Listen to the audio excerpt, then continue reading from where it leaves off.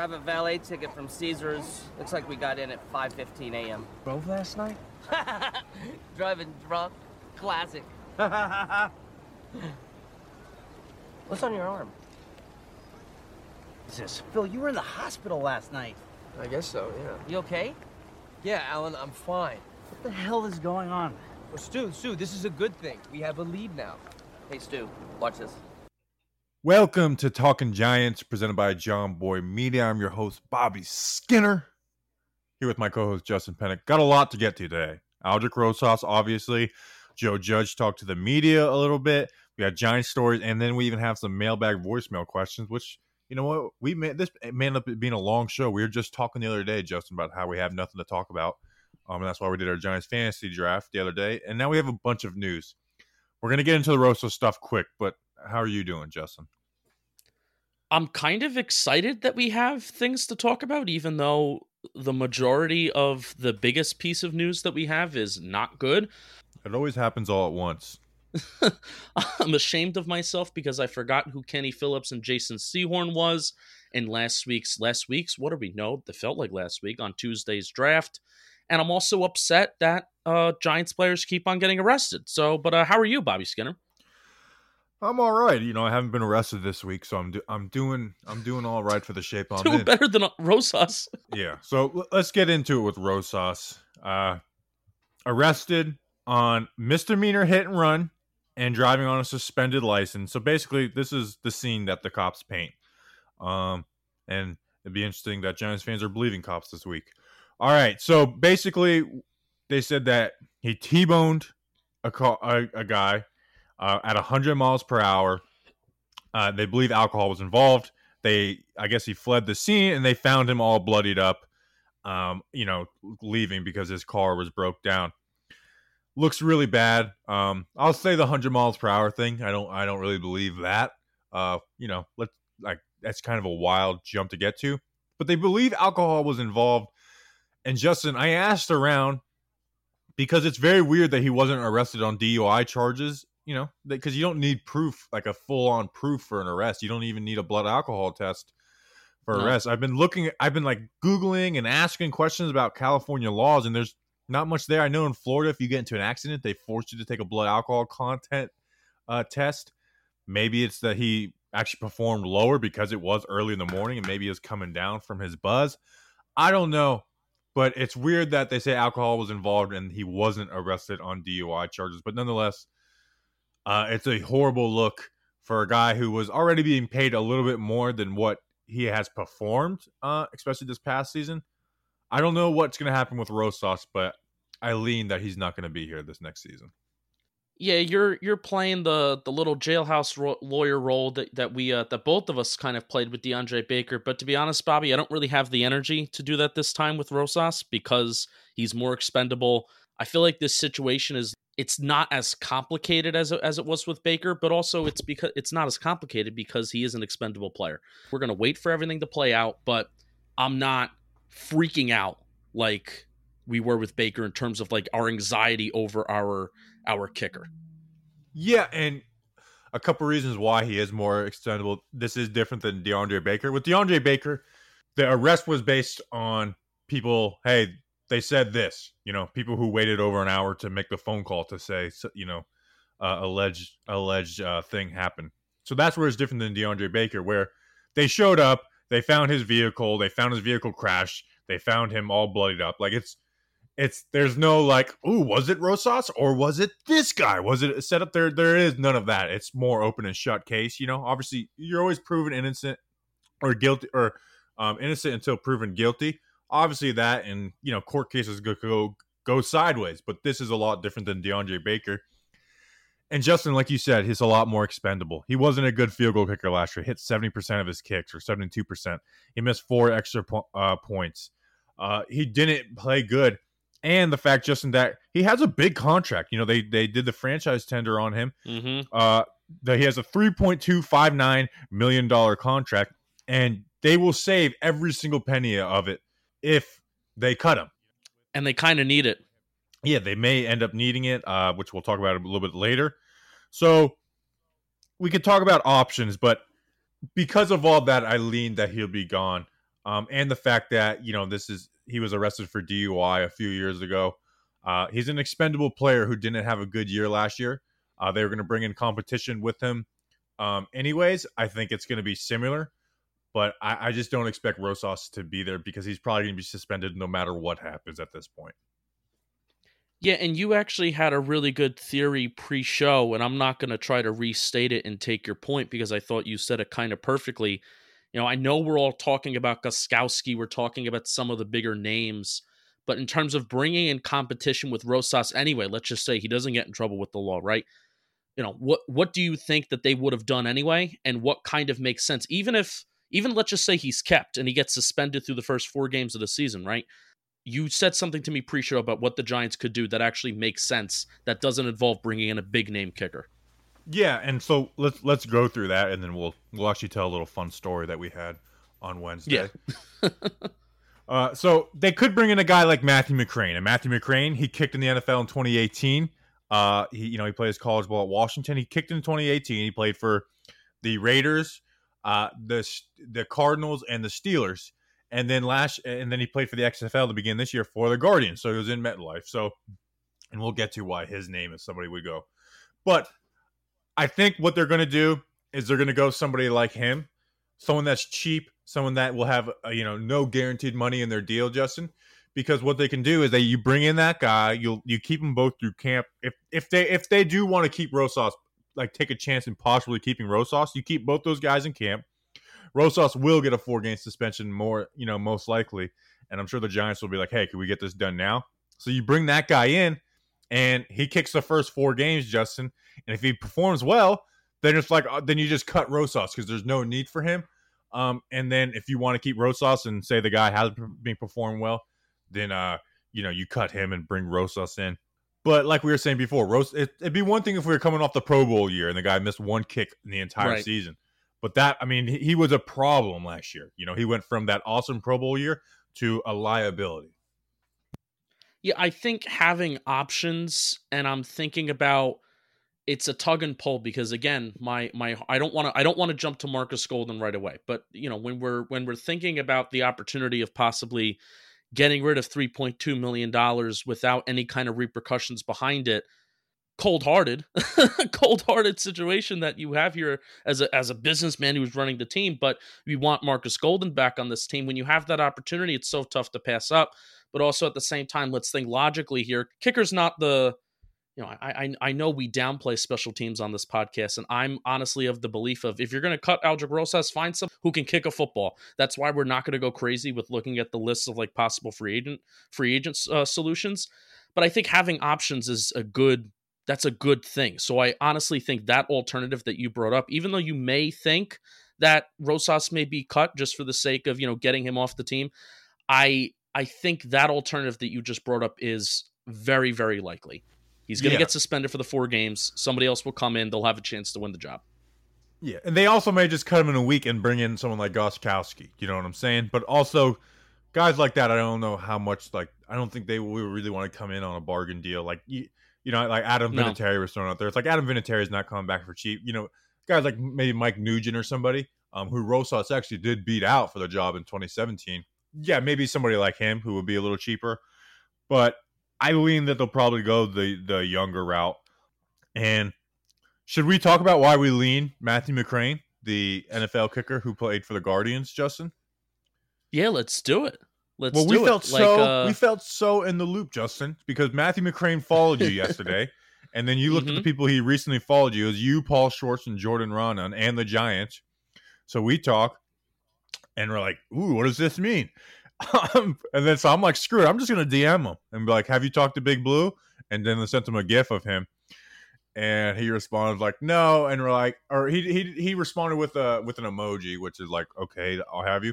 And then he asked us to retweet his stuff. Well, first, Justin, what I did is I got a picture of a crane, and then I photoshopped the McDonald's logo on it with the eyeball emoji, because we're not newsbreakers. We never will. Even if he was like, hey, if he told us he's going to sign the Giants, we don't get into the newsbreaker thing. Like that's just not our lane.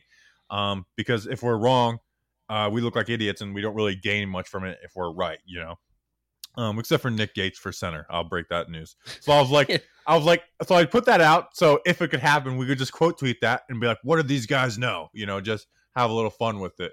But the more it looks like it, the more like he thinks that we actually make the decisions for the Giants, because he was asking us to retweet his pinned tweet so you get some some MetLife film out there, which was pretty interesting. Which I guess he was 8 for 8 in MetLife in the winter months, so I guess that's a good thing. You went to a Guardians game. Do you remember anything from McCrane? No, I wasn't. If you know me and how I barely pay attention when special teams is on. I'm on Twitter when special teams is on the field, for crying out loud. I'm just wondering why me. And I guess maybe I should give myself so I should maybe give myself a little bit more credit. I think I'm getting up there maybe in followers, but compared to other Giants pages and other beat reporters, I'm nowhere near. I'm not even really like very close to you. I'm like more than 2,000 followers away from you. So the fact that he followed me first, now I was tweeting about special teams because I recently just wrote this special teams blog about how weather impacts special teams play and field position for offensively and defensively, how it affects average field position. I've looked at data of like the last 20 years. So I was tweeting about that. So maybe he followed me from there. I have no clue. It was just very, very strange. So I actually DM'd him, and I was thinking about a way where I can maybe get him to dolge out some information without actually asking him a straight up question. So I just said, thanks for the follow. Hope the Giants are thinking about bringing you on. That's all that I DM'd him. And he said, me too. And then he just talked about, having played in MetLife, it's one of the most difficult stadiums to kick in, et cetera, et cetera, et cetera. So then he just asked me to retweet his pin tweet. Same thing with you. And we're best friends. And I'm actually now actively rooting for the Giants to sign him. Yeah, I just love the idea of that. It's like, hey, can you get this film out there for me? Like, Gettleman is following us. Even though David A. Gettleman is following us, and he's one of my favorite Twitter accounts. So yeah, I thought our listeners would appreciate that little behind the scenes. You never know. You never know about these burner accounts, Bobby. Like we're pretty connected with Talking Yanks and stuff like that. Brian Cashman definitely has burners, and I think John Boy and Jake have confirmed that. We need to see if we can find like some Gettleman Mara burners of if they're just accounts on Twitter that are actively defending Gettleman, which that's not that very hard to do, or actively defending Mara, which is more difficult to find. But we need to find some burner accounts because they definitely have to be out there. Definitely have to. One would be that Slemery guy, like it's SLE and then Marie. Mm-hmm. That guy. Mm-hmm. I mean, that guy literally, I've never seen some good toe the company line like that guy. We get called Comers. That guy's on another level. All right. So anything else to add to the kicker situation? I mean, I think we kind of hit everything on it. We don't need to spend too much more time on it. No, not good. Aldrick Rosas wasn't exactly happy to hear that. I mean, hey, gave us something to talk about for the first 15 minutes of the show, but not good, no bueno. Find somebody who can kick the football, Giants. That's what I would like. And Matthew McCrane is available, and we would be great friends with a Giants kicker if they made that decision. Well, I'm rooting for long snapper, Casey Kreider. He likes us too. So there we go. All right, so you ready? Let's talk about some Joe Judge stuff. Joe Judge talked with the media. He actually talked individually with each media member, which was annoying, them, I would assume. Yeah, because we didn't get to see it, so we had to read every single article to pull stuff from. Justin, there's a few things I got, and I know there's one thing you want to hit on. Let's start with Marcus Golden, because that's the most important news. That's not just, fluff. Marcus Golden, when he was asked about him, obviously we put the tender on him, so we're interested in him. I have a lot of respect for him as a player, as a person, Judge said. We've put the tender on him because we've expressed our interest or intent for him to be able to join our roster. I don't know how fast things may or may not move. So for him to be saying that, Justin, as long as no one signs him before that July 22nd tender activates, Marcus Golden's a Giant, right? God willing. Dan Duggan brought up that the edge rushers currently on the Giants roster have a combined 29.5 sacks. That's bad. That's very bad. And I think going off of just based off of 2019, no edge rusher had more than like 4.5 sacks. We need him badly, Bobby. We need him absolutely 100% badly. And it gets a lot easier if the $3.2 million comes off the books and there's no dead money that follows that. Even though we're rooting for the guys in blue, right? We're rooting for Rosas to get it together. We're rooting for him to, be a Giant and be successful. But again, that's just sitting there, and that's tempting, and that would make this Marcus Golden situation, I feel like, a lot simpler. But that's just my brain. That may actually not be how it works. If July 22nd hits there, it doesn't matter how much money is on the books. They will make a way to sign him. I mean, it's $5 million, which, by the way, I have a tweet bookmarked when we did our free agency preview tweets, and someone called me a moron for saying that Marcus Golden might sign for $8.5 million. So I'm actually going to get a $3.5 million discount. So suck it, Debbie. Oh, I'm assuming that he's going to be on the roster, because if someone else would have signed him, why not at this point? They're not going to wait till you can't wait till camp because he's going to be signed by then. Well, they're waiting. They have to be waiting for Everson Griffin, and Jadeveon Clowney. So at this point, it's just a poker game. I don't see those guys happening before the 22nd either. So that's why I think he'll be there on the 22nd hit. It'd be one thing if it was August 22nd when in the middle of camp. But right. I don't see either of those guys going before Golden. And I don't see anyone at this point, you give up a comp pick if you sign Golden now. So I think Golden ends up with this, or maybe somebody on July 21st offers him $6 million a year and he gets signed. So that could happen too.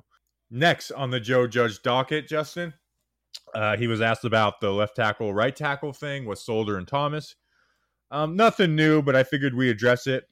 He said, we're going to cross-train a lot of guys on both sides, left and right, and we're going to give a little bit of time in training camp until we really narrow down and identify where the pieces fit best for the team, Judge said. We have multiple guys that can play right or left tackle, so we don't want to go ahead and predetermine that now, especially since we haven't been on the field with these guys yet.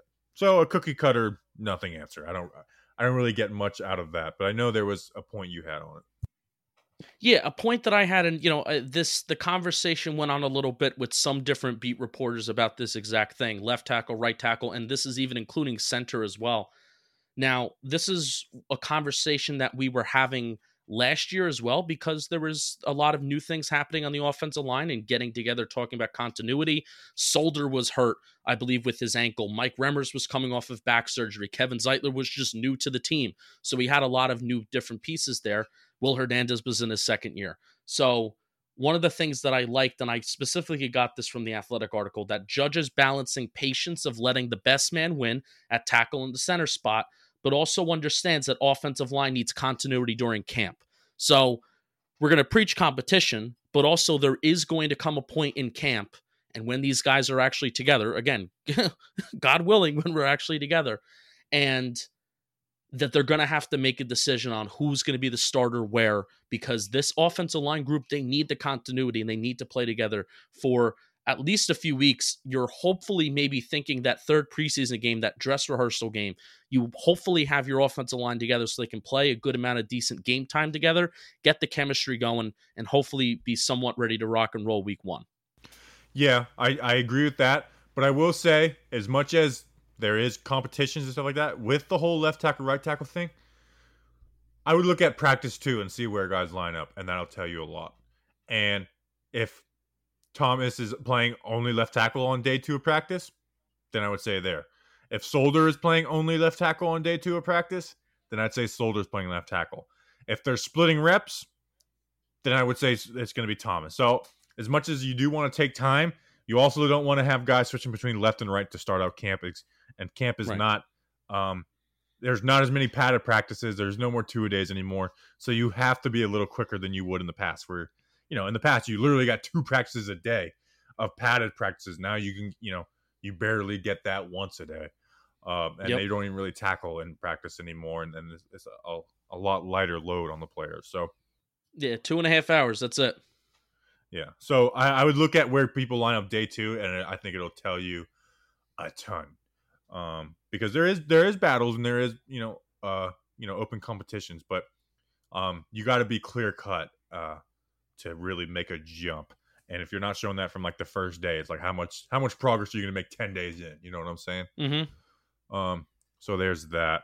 And then the other quote I had, just wanted to touch on this. He said on DeAndre Baker, all I want to say on the situation right there is he's still on our roster. Judge said, I'm not going to ever comment on ongoing legal situations. the farther we get away, the more I get worried that Baker won't be on the roster when the season starts, because there's kind of no reason for him to not be in virtual OTAs. But that being said, they also will probably want to wait as long as possible to make a decision. But I do like that comment that he's still on our roster, so I guess I'll put a little bit of hope into there.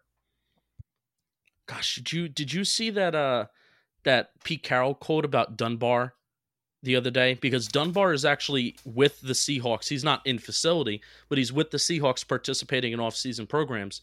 And Pete Carroll had this like such a funny quote where he like started off with optimism, and then he like further reflected on what he was saying about his case, and then he was like, I don't know. I don't know. We'll just wait. Yeah, again, Bobby, we've said it with DeAndre Baker throughout this entire thing. Like, let's just wait and see. I think we're both fairly confident that it is going to be resolved and case may be dropped. I was talking about this with you about if there's any kind of deadline that the state of Florida has if they want to pursue things further, which I think you said that, well, they already are pursuing things further. So wait and see. I'm still neutral. I'm not feeling any different than I did after his bond hearing about his chances of being on the team. I think he's going to be on the team. Yeah, I sure hope so at this point. And then you had one last thing on Joe Judge, right? Yeah. There's, and I know this is a lot of coaches are probably saying the same thing, but again, this is Talking Giants. We follow the Giants, and I think this is an important point. Bobby calls me a nerd for a lot of different things, and Bobby also doesn't like when I compliment him on certain things for being a nerd. And I have emotions, I have feelings. So this is me thinking with my heart here and not just my brain. Now, thinking about Joe Judge, and he's new to the team, and thinking about him being a leader of men. And I've really taken all of these reports and all of these articles that I've read about Joe Judge and what they've asked him about the recent issues that have been happening around the country. The main thing that I've taken is the importance of listening and how Judge understands the importance of listening. And in my opinion, it takes a leader to listen to those who follow him. Now, Bobby would probably have the point where it's like, well, you know what? All coaches are saying that and all coaches are doing that. But you know what? Joe Judge, we're just talking about the Giants here. So I think he's gone out of his way, and this is something that we've seen in all those articles, that he's actually gone out of his way to not just address this with the team and then put it away. He's had personal conversations with guys, and that's when I think of like, who would I want to play for, and a guy that I would want to play for, a guy that would go out of his way to have personal conversations with me about anything, personal life, societal issues, football, family, anything. That's a guy that I would want to play for. And, that's a good impression that Judge is obviously giving off when it's coming to this extremely complicated situation. And it also takes a leader, and it takes a lot of courage to say, I know my background. He said at that quota of like, as a 38-year-old white male, he's recognizing his background. He's recognizing where he comes from and how that may be different from a lot of the guys that he's coaching. I think that takes a lot of courage. It takes a lot of leadership. It takes a lot of strength to do. So kudos to Joe Judge on something that, doesn't necessarily have anything to do with like on football field play, but it's important if you want to be a good leader. My counter, and he does have to say all those things, is that every coach is saying the same thing. And it's like, I bet you if Pat Shermer was out, protesting with players. I'm always big on live it, I can't stand the talk by people. And let's do a black tile on Instagram, because I feel like that is it's a lot of self-serving. Like you saw when it first happened for a week, you people that you follow talking, we got to do this. And then now they're back onto their regular scheduled program, And Justin, we talked about it the other day. The whole silence is compliance, or like being like, where's your statement, Giants? It's like, well, maybe they're actually like doing something and not just giving a cookie cutter statement that anybody could do. And I mean, look at Florida State when they said that they had talked to all their players, and their players like, no, you haven't, but good on them for giving out a statement. You know what I'm saying? So, but I liken a lot of that to churches passing around the offering basket. And, if you follow me, I'm a Christian, but I don't like the idea of passing around a basket. And, luckily I'm in a church that doesn't. But what happens is a lot of people put $2 in there. Or, obviously if you're broke, you put what you can. But there's a lot of people in there with money who put $1, $2 in. And why do they do it? Because they've got people looking at them. So they're not doing anything out of their heart. They're just being like, hey, I did something, you know? And so that's where I see a lot of this stuff. And I'm not saying that is wrong, but I just don't buy in the talk. Show me what you do with your life. And I think Joe Judge probably is doing that. And from what the players have came out and spoken, you know, like, you know, Shep has been vocal. Other guys have been vocal and talked about, Joe Judge and the way the Giants have handled it. And they said they've done a good job. So I like that more than anything than statement from the New York Giants. Like, that stuff just doesn't do anything for me. Yeah, and I think a lot of like what I was talking about, it wasn't necessarily the statement to the public. Joe Judge has been talking about how he's been treating the players and how he's gone about these conversations with his players. Now, in the statement that the Giants did put out in terms of like, just, do something rather than just, playing a good PR role. I know they work with the Vera Institute of Justice. I don't know how much. That was the first I was hearing it. The Vera Institute of Justice is one of the organizations that I follow for good research on for stuff like this. But also Joe Judge said in his own statements, and this is the statement that was posted onto guys' Instagram stories. I know McKinney posted something to his Instagram story from the actual Giants page, and it was Joe Judge's quote about actually doing. So I honestly think that it is going to be up to the players. And that's going to be the thing where that may be tough when it comes down to like football season and all the activities that come with that. It may actually be down to the players. And if the players express that they want to do something as a team, it's nice to know that Joe Judge, they're going to have Joe Judge's support. So that's it. That's all that I had about it. Being a good leader, it's being a good listener. It's important and good for Joe Judge. Like you said, I like to see guys doing like McKinney. McKinney's a great example. Like people will say like called him out. And he'd be like, okay, well, talk about like you're talking about it. Let's do it, Yeah. That's why I just, when that was going on and more heightened, it was just aggravating to me because I was like, and not on like social, like Twitter and stuff, like people I know in my personal life that were the loudest. And I'm like, you know what? Like, you're one of the most selfish people I know. It's like, you don't care about anybody. I've never seen you help another person out. But they were like the loudest and they were doing all this. And it's like, I know you don't live that though. Like, I know who you are. So that's why I don't know. It's skepticism on me because I just see so many people I think a lot of people self-serve. And I know our listeners have seen it where, and this is so off topic from Giants, but you probably saw somebody that you didn't expect talking for a week, talking about this and that, and check their Twitter the past week and see what they've done. You know what I'm saying? Yeah. So it's a lot of self-serving. But like you said, I like what the Giants have done. Because, people are like, where's your statement, Giants? Where's your statement, Giants? And they finally came out and it was like, hey, we were actually doing stuff before we gave our cookie cutter statement. So I like that. Right on. All right. So there goes the rant that had nothing to do with the Giants. But that's been on my chest. So I figured we'd get it out there. And with Anthony going on, we didn't really talk about it much, a couple of weeks ago. All right, Justin. Quick announcement, and then we'll do Giant stories, and then we'll transition to mailbag voicemail. Next week, we've been trying to figure out when we're going to do this. Next week, 2021 draft week, boys and girls. We're going to be looking at some prospects, not a ton, maybe 15 to 20 a piece. So I guess we'll get a good amount of guys. So top prospects. Top prospects. We're not going to be looking at 6-round running backs like we did to preview the actual draft because we don't know where we're going to be picking or what's going to happen. So we're going to be looking at top prospects, guys like Jamar Chase, Micah Johnson. I think Tuesday we're going to do defense because you got to think we'll eventually take defense in the first round one year, even though we did take Dexter Lawrence and DeAndre Baker. People forget about that. So we'll look at defense on Tuesday, and then Friday we'll probably look at offense. We'll be posting stuff on Twitter. So get excited. And if there's a top prospect that you want to make sure we hit, because we're not going to hit all of them, make sure to tweet at us, DM us or whatnot, and we'll try and get it on there. But we're going to do defense first, and then we'll do offense on Friday. So that's going to be fun. We've been talking about doing that for a while, so it's time to do it. All right, Justin, it's time for Giant Stories. Cue the music.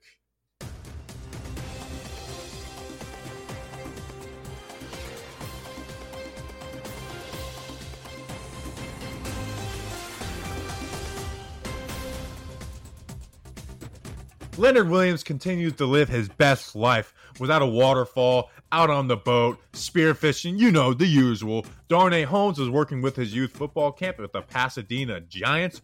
Tay Crowder was having a hell of a spread of food with Bears linebacker, former first-round pick, Roquan Smith. Remember that guy? I liked him a lot. Xavier McKinney was paintballing. Drayvon Askew-Henry was at the zoo looking at tigers and elephants. Andrew Thomas was barbecuing. Oh, Lord Jesus, there's a fire. John Halapia was doing cannonballs into his pool. Dexter Lawrence was at the Golden Gate Bridge. Eric Tomlinson was swinging his child. Eric Smith was protesting. And Rosas was speeding.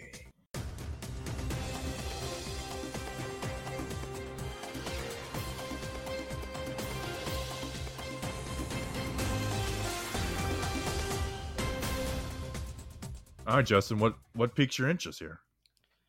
Aldrick Rosas probably didn't put on his Instagram story that he was speeding. Yeah, but it doesn't have to be on the Instagram stories. That just makes that's the main source of it.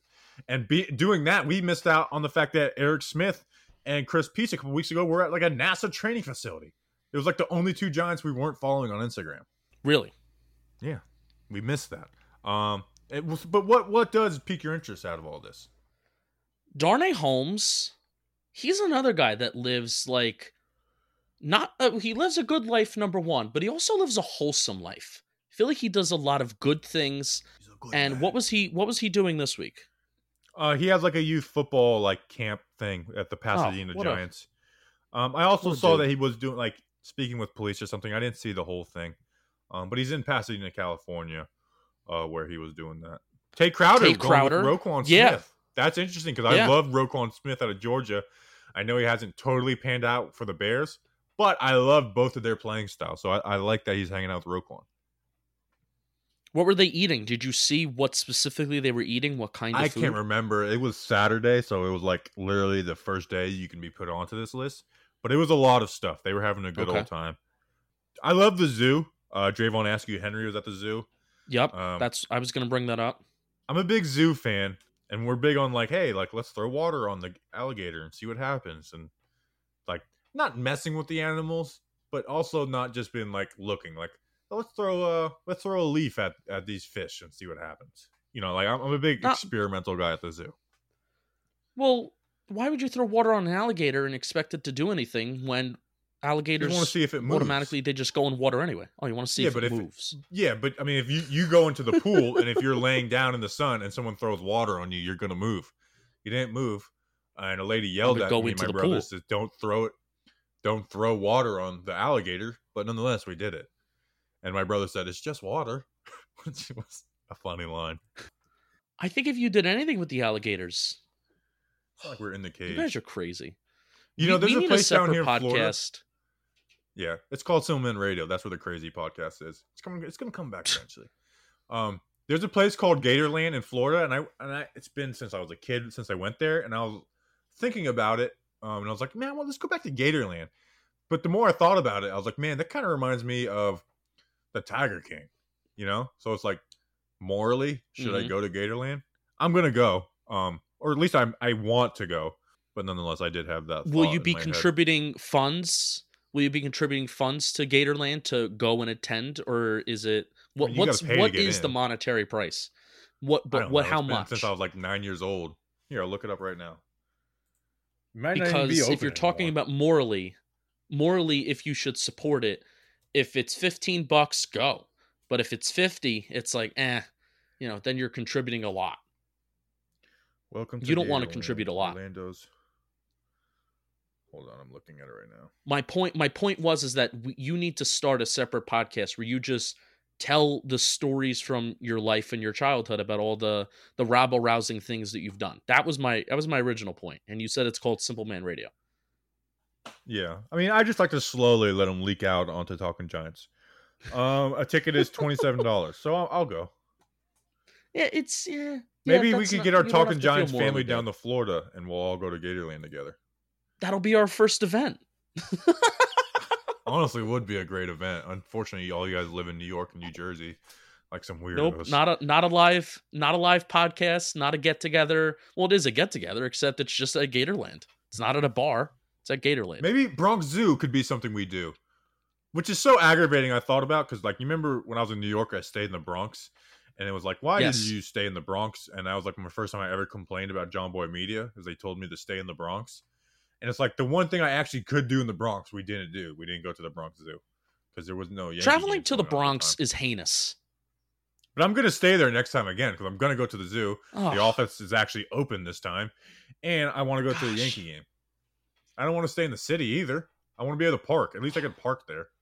Traveling into the Bronx is absolutely heinous. It's almost like a different country for me, because if you're traveling from Jersey, you have to go to Jersey to Penn, and then Penn to the subway, and then the subway you have to take 2 trains. So it's basically in a different country. Yeah, but I'm going to rent a car, so I don't need to take trains and stuff. All right. I'm tagging along with you then. All right. Let's take a break and we'll get into voicemail and mailbag. Mail time. The mail's here. Come on. Bye, guys.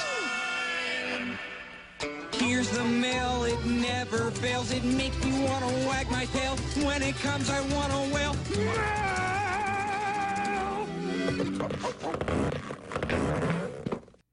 All right. Thanks, Steve from Blues Clues. Justin, let's get into the mail. All right, first mailbag question. We're going to Twitter first. William Duncan at William Duncan NY. Are there any players that you think the Giants should try to trade for?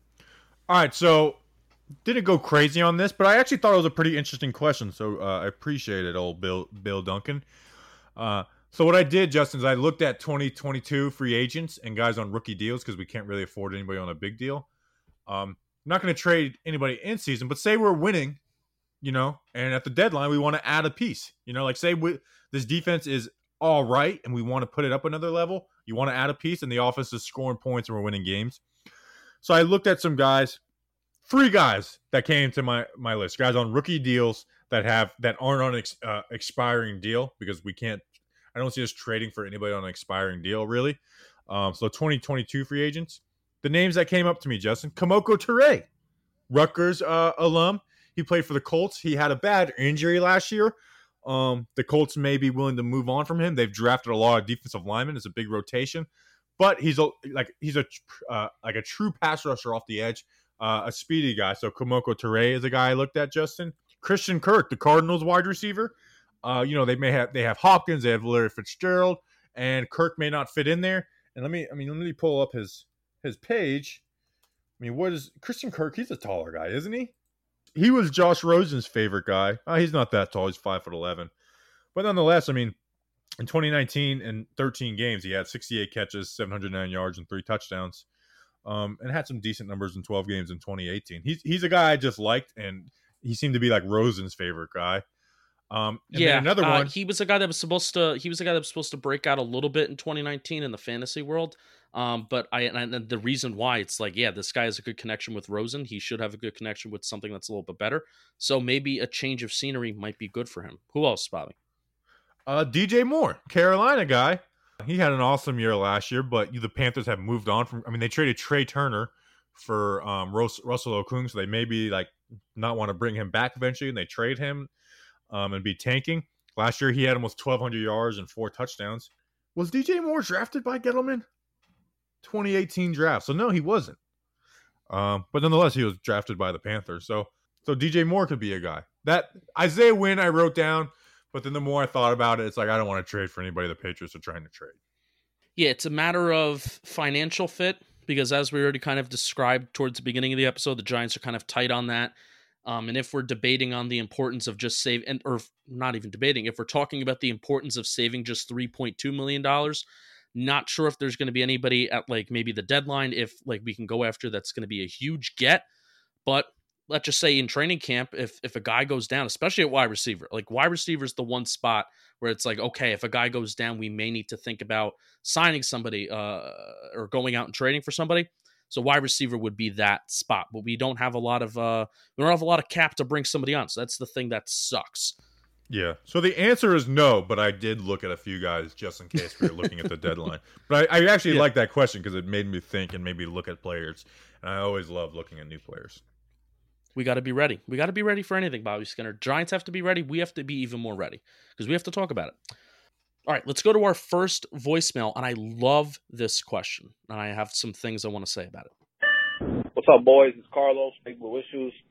I got a question. Everyone wants to talk about we need to have an improvement for Daniel Jones. For Jones. And it's obvious he's got to fix turnovers and things like that. But what are you guys specifically looking for? And it would be a successful improvement for you guys. Like, is it pocket presence? Is it better decision making? All of the above. What would you guys specifically be looking for? Besides that, that's all I got. Just getting home from work and just doing what you guys do. So I'm glad, Carlos, you got home from work. Hopefully you had a good day. Thank you for calling once again, and this is a wonderful question. Now, Day one or Carlos? this isn't necessarily like quarterback-driven stats, but they're team-driven stats, but quarterback play is inevitably tied to these stats. So the Giants last year in time of possession per drive, I didn't realize they were this bad. Bobby, I want you to guess league ranking, time of possession per drive. Where do you think the Giants ranked across the National Football League? 30th. Wow, that's actually a very good guess. We are tied for 30th. Washington slights us a little bit with 2 minutes and 31 seconds averaging per drive. Really? They run the ball so much. Yeah, well, it's what happens when you go 3 and out. We are 31st in the league, 2 minutes and 31 seconds per drive. Worse than the National Football League. 32nd is the Carolina Panthers, 2 minutes and 26 seconds. So there's that. Let's hold on to the ball for a little bit longer. Let's actually sustain some drives, which I've talked about before, but I never actually gave any kind of formal stats. Also, there's a stat called average lead, and average lead represents the average lead at the beginning of a certain drive and that drive. And the average lead the Giants had last year, that number was minus 3.15. So on, per drive, they were averaging being behind around 3 points per drive. And that's how many points they would be behind. That ranked 25th in the National Football League last year. You're getting behind early in games, which is resulting you into play catch up for the rest of the game. And that's shown up in the stats right there. And then when you don't hold on to the ball for that long, inconsistent offensive play all around, quarterback is included in that, you're putting more pressure on your defense. So that's not necessarily where can Daniel Jones can improve with like his actual play, but how good play from Daniel Jones can help the Giants are in like those two areas where you're not playing from behind and when you're actually having, you're controlling the ball with better time of possession. Yeah, and by the way, I guess 30th because you said I didn't realize we were this bad, so I was like, all right, let me guess. But if you didn't preface it with that, I probably would have said like 23rd. I don't know what I would have said. For me, the simple one is pocket manipulation, and that will help with the fumbles where Jones would. And I do like this about him, the fact that he like keeps his eyes downfield, but there's times where he would just kind of float back in the pocket a little bit, because he's like just trying to hold on to it, and then he would get a sack or get hit or whatnot. But I'd say a little off the beaten path one is there was some times where he would just be stuck on his read and he was just waiting for a guy to get open because he believed he was going to get open. And finally he would just fire it. And like it would end up, there was a couple that were dropped interceptions. Like there was one against the Bears. That was late in the game, so I won't hold that one too accountable. But against the Bucks, remember the dropped interception against the Bucks? So that those kind of throws where, there's times where you will be on your first read. I remember, I was watching Patrick Graham stuff, and it was like Phillip Rivers, like, dude, you're still like you're 18 years old and you're like stuck on your first read. So for people to think that like you're going to go through 4 or 5 progressions every play, it's just not realistic. But being able to throw those in the dirt or to maybe use his legs a little more often on those type of plays. So those would be the two ones for me, besides holding onto the damn ball. Yeah, I believe there's actually data that's come out recently about completion percentage, quarterback rating, something on when you're throwing towards your first read, and then when you have to go through your progressions a little bit more. So I'll check into that a little bit, and maybe we'll include that in Daniel Jones's PPP, because that was even something coming out of college that I think both of us looked at where it's like, yeah, Daniel Jones, when he's successful, he's basically going towards his first read, and you rarely see him go through his progression. So that's not a bad thing. If it's there, you take it. And Daniel Jones had a pretty good college career. That's like the whole NFL now, though. The whole NFL has turned into his first read, and he does go through his progressions. Like I'm not sitting here saying like compared to any other college QB, he went through his progressions more. We know the whole Jones nitpicking thing last year. Like, he went through his progressions more than Kyler or Haskins did. Even Burrow was I don't know. Burrow worries me because like he had just such good talent around him. Yeah. And it's like, you know what? He probably should have got that ball away a little quicker, but he has these unbelievable wide receivers who win every jump ball. Like Burrow, I love Burrow because he works. I look at guys, I want to see how they work the middle of the field. Not just throwing like with Haskins where it was throw on the sideline and you throw underneath, where I like to see guys work the middle of the field because I feel like that takes more chances. You have to be quick. You have to have better anticipation because it's a lot more clogged out there in there. But Burrow, man, you could tell me he ends up being a bust or he ends up being the best QB in the past 5 years, and I wouldn't be surprised by either one. But basically, what I'm saying is that the NFL is a one-read offense, and it's not just, hey, don't look at your first read. It's more of when it's not there, don't try and force it. The league right now, it's all about the intermediate passing game. I actually was just reading something from Pro Football Focus today. They did like an in-depth study on like they're looking at different ways to quantify quarterback decisions. No, this is actually good. I think you would actually enjoy this because there was no reference to Pro Football Focus grades at all. So this is one of the things that they were actually saying, if we're talking about the NFL being a league based on like the intermediate passing game, on third down, catches 7 yards deep with 10 yards to go, gained a first down 56% of the time, while catches at the line of scrimmage with 3 yards to go, gained a first down 67% of the time. So technically, the check down on a third and short gains a first down more often than throwing the ball 7 yards deep with 10 yards to go on a third down. So it's all about the intermediate passing game. That's basically the whole point. And if Jones is good on his first read and he can use that as a strength, that's a very, very good thing. All right, next question. Next question. All right. So we have our buddy at Giants _4_ life with the Y. He's actually been retweeting me very often. He's been liking a lot of my tweets, so I want to say thank you very much. He has the Hulk, but it's the Giants Hulk for his profile picture, and I think that's very cool. So he asks, because of COVID, do you see there being contract issues where players might be willing to take less pay the first year, but gets made up over the life of the contract? Does a clause like that make players uncuttable? I've got no clue. I don't know the question. I don't even really know how to answer that question.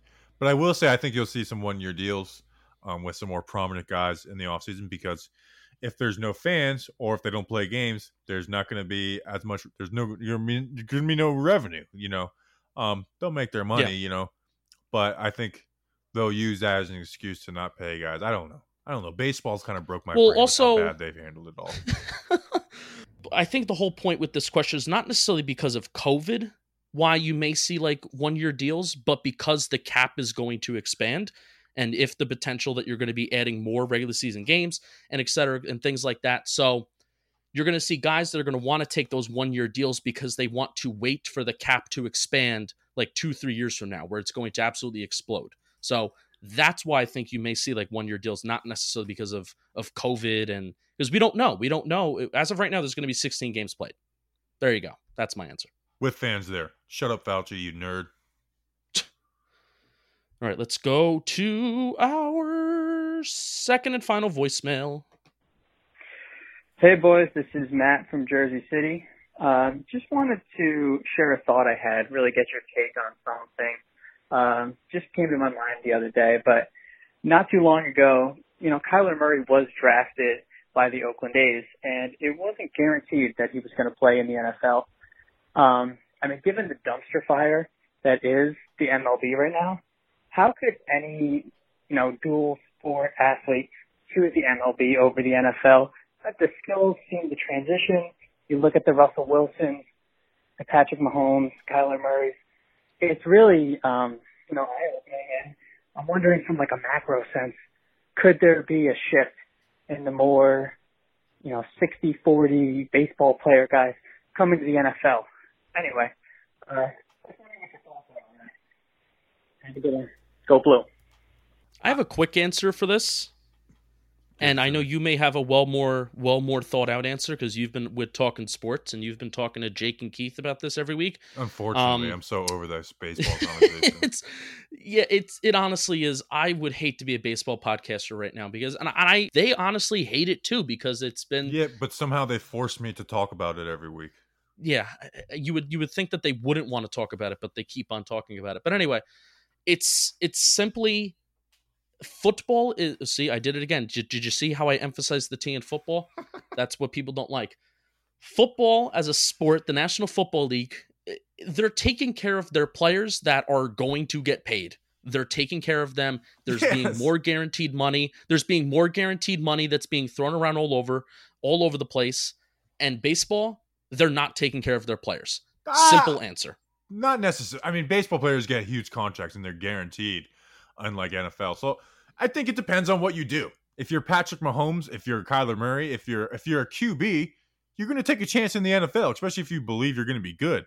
But if you're Jeff Smarja, you know what? I don't want to be a decent wide receiver. I want to be a pitcher who makes all the money that he did make when the Giants signed him, right? Well, I know he started with the Cubs. Anyways, my point being, it depends who you are. Like John Elway wasn't going to play baseball, but because he was a QB. And you'd be surprised how many guys are actually drafted in the MLB. You just don't hear about it. Like the MLB drafts a ton of people, even though they've actually lessened their rounds. Because it used to be like 80 something rounds or something like that. Am I wrong about that? I have no clue, but it's crazy though. I feel like I used to remember like hearing guys were drafted in the 62nd round and stuff. But nonetheless, like a lot of guys get drafted. I think if you're Kyler Murray, it's like, okay, I'm going to be the first overall pick in the NFL. Yeah, I'll do that instead of riding the bus for 3 years. I think that has way more to do with anything than this COVID stuff. And people are going to forget about this, you know? Like once baseball ends up happening, like because if baseball ends up happening, people are going to forget about this and it'll be on to the next thing. Like, I mean, look at the NBA in China. Remember, it's like, ooh, this is bad for the NBA, this, and these guys are hypocrites. And yet, now, like, no one cares about that anymore. You know what I'm saying? So people move on is what I'm saying. And if people think they're going to be really good quarterbacks in the NFL, they'll play in the NFL. And if they don't think they're going to have long NFL careers, but they can have long baseball careers, they'll pick baseball. And baseball has more guaranteed money if you end up getting to that second contract, which is tough with all their arbitration and crap, which is kind of crazy when you think about it. Yeah, because it takes 6 years to get to free agency, and by the time you come up through the minors, you could be 30 years old. Meanwhile, you can be drafted as a 22, 23-year-old to the National Football League, especially if you're good. You know, if you're a Mahomes, if you're a Murray, and you're going to get your guaranteed money right away. And as a quarterback, you're definitely likely to get a second contract. So, yeah. And that's the biggest draw. But, I mean, more than anything, is that it's like you can get your money now. Yeah, but I like the question. Yeah, it was a nice little change of pace. When and where? How about that? Players. I finally turned on the players a little bit. So you guys said when and where, and now they gave you when and where, and it's like, ooh, but not like there and then. So I thought that was kind of funny. I want Marcus Golden to tweet out when and where. And our company is too pro player. I feel like I need to take a little more pro owner spin going forward, just to be a contrarian. We need to be unbiased. Oh, we love you, Trevor Plouffe. At Vanilla Gorilla 89. Mr. Brownstone, our guy. Mr. Brownstone, yes, nice challenger, and he puts our sticker on his challenger. He asked a very simple but complicated and complex question. Where is Marty? This is Glenda Jones, and I need to talk to Marty. Would you ask her to please call me? Thank you. Was this the first episode or the first voicemail episode that I was ever a part of, and we played this? And it was the first voicemail episode ever, which is weird that she hasn't called back, you know, that she hasn't called the wrong number again. That's Glenda Jones. That's Daniel Jones's grandmother who called into our show to welcome Justin on Justin's first episode. I ended up calling her back and wasn't able to get a hold of her, but I miss Glenda Jones. That really bothered some people when we did that. But also a lot of people enjoyed it. I thought you actually called her on air and you had a conversation with her, and it was... Oh, we did! Oh, yeah, that's right, yeah. We did. I called her. That's what bothered people. I called her, and they're like, that's messed up. And I was like, it was bad. To her. I was very nice to Glenda Jones. You were nice, but it was like bad. She was just so confused. I was asking if she had a grandson named Daniel. And she's like, Daniel in the Bible? Like, no. Mm-hmm. Even though those dimes are biblical. Anyways. Ooh. Yeah, so that we don't know where Marty is. The search for Marty continues. It's like that lost airplane. Hey, that's what Marty Brodeur's wife asked to her sister when Marty Brodeur was hiding in the closet. Do you know that story? No. Listen, I'm a New Jersey Devils fan. Marty Brodeur is my favorite player of all time, but he was Uncle Daddy. He got, his divorce was based off that he was cheating on his wife with her sister. Oh, Uncle Daddy. I love Marty, though. Greatest goaltender of all time. Don't come at me with advanced metrics of, he had a good defense, blah, blah. He's the greatest of all time. I may have to get into hockey advanced metrics now just to make you mad. Plain and simple, Marty Brodeur is the greatest goalie of all time. Bobby Skinner, do we have anything else for the beautiful people of the world who are listening to this episode in the middle of June with... No, there's a decent amount going on. I was going to say with nothing going on. This is the most news we'll get in an episode till training camp. And as I say that, we will find out that, Dalvin Tomlinson gets arrested in 3 weeks. Whoa. For being too nice. He's being too nice. So, yeah. Should we just go like full anti-police on this podcast just to get our guys out of jail? No. I mean, we could do it. I mean, technically, defund the police to help the Giants roster going forward. No, anti-establishment. I think we're both very anti-establishment people without actually saying we're anti-establishment. I wanted to tweet. I wanted to tweet out defund the police so the Giants roster will be better.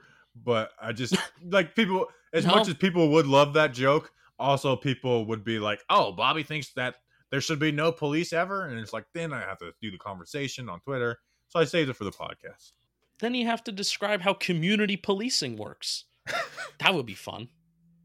And Seattle, a bunch of crazy people up there. All right, we're getting a little off track. We'll see you guys on Tuesday. It's draft week with 2021 draft week. Get excited. We love you guys. We'll see you next week. Hopefully no one gets arrested by that time. Until then, let's go Big Blue.